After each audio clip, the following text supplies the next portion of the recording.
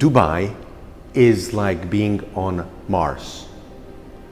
It is a pretty unique place that you may want to experience and realize how a hostile environment can give rise to a thriving human community. The major difference? It is 1.0 g gravity rather than 1/3.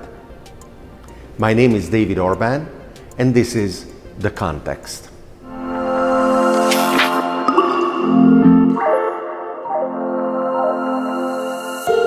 Now, I'm exaggerating, of course. In Dubai, air is breathable when you leave the enclosed, air-conditioned hotels or shopping malls. And that difference is not minuscule.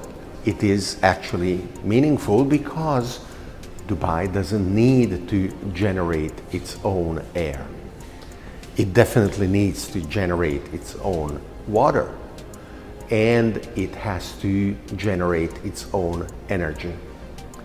Well, it is doing all of these things in a manner that is going to radically change in the next few years, because it is doing it unsustainably, and it has to become completely sustainable, like everything else on planet Earth. And the Martian colonies are going to be obviously the same. A Martian colony that is not 100% sustainable is not going to survive. And 99.999% is not enough either. I have been here in Dubai speaking at the CoinAgenda Blockchain conference, and I am really intrigued by how unique the place is. Existing outside is hard. Maybe I could survive, maybe not. How long? I don't know. And definitely there are people who work and live outside of the buildings, construction workers, for example. But to be comfortable, to be able to exist and function and work and think here for an extended period of time requires a completely artificial environment. Those of hotels, those of office buildings or apartments or shopping malls. And this environment is human created, artificial, and fed by the energy of oil. Dubai can exist today only because the geographical happenstance of oil being concentrated in the Gulf region. Just to give you one example of the extreme level of unsustainability, yesterday I participated in a rooftop party, a big bar with music and LCD screens and maybe tables for 200 people, maybe more. It is on top of a racetrack for horses, and it is air conditioned even if it is in the open. Isn't that mind-blowing? So Dubai has been able to change in the past already. It fashioned itself into the business and financial center of the Gulf region, and even though it was hit hard during the 2008 financial crisis, it was able to survive, and today it appears to be thriving. It fashions itself to be fast thinking, fast adapting, welcoming to experiments of different kinds. And of course, then these experiments have the opportunity, at least theoretically, of extending across the United Arab Emirates and beyond in the Gulf region. Dubai experiments with many things, with blockchain technologies, with the Internet of Things, with smart cities, and it is planning one of the largest solar installations in the world, generating the cheapest electricity, cheaper even than the electricity derived from oil that they get access to.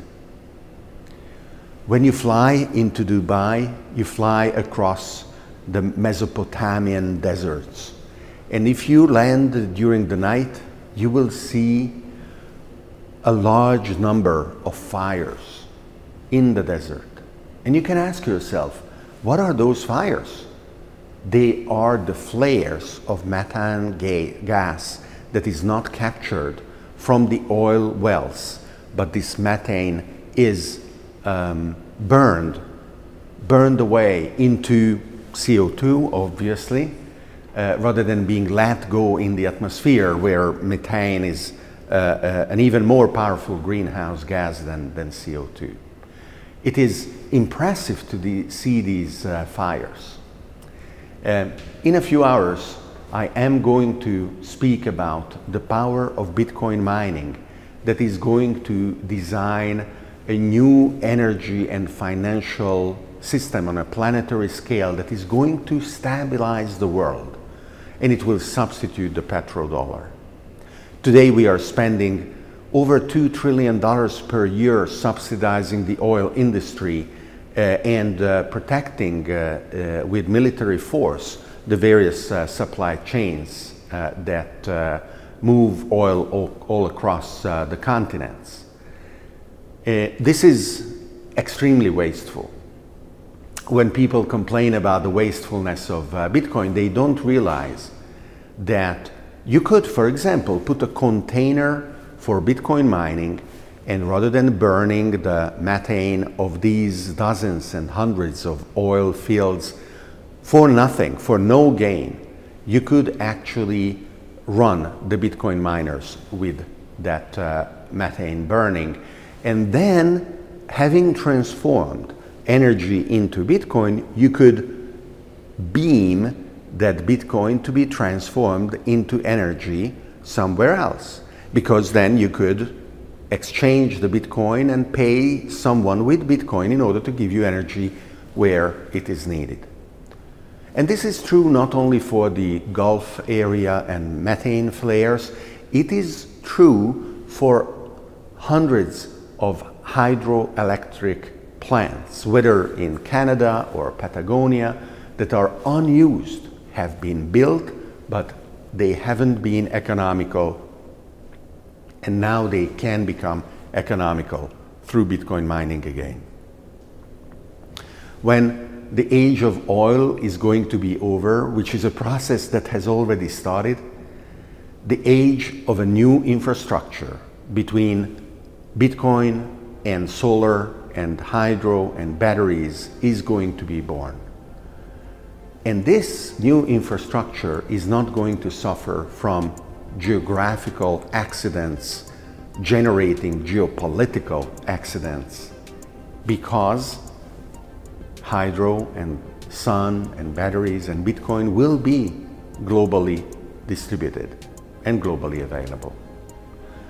I am looking forward to learn more about Dubai and how it is going to keep reinventing itself, maybe developing sustainable technologies that it can commercialize all over the earth and sell to the Martians until they learn even more and sell it back to us on planet Earth.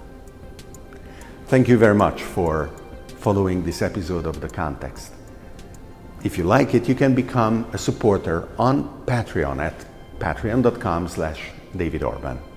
See you next time.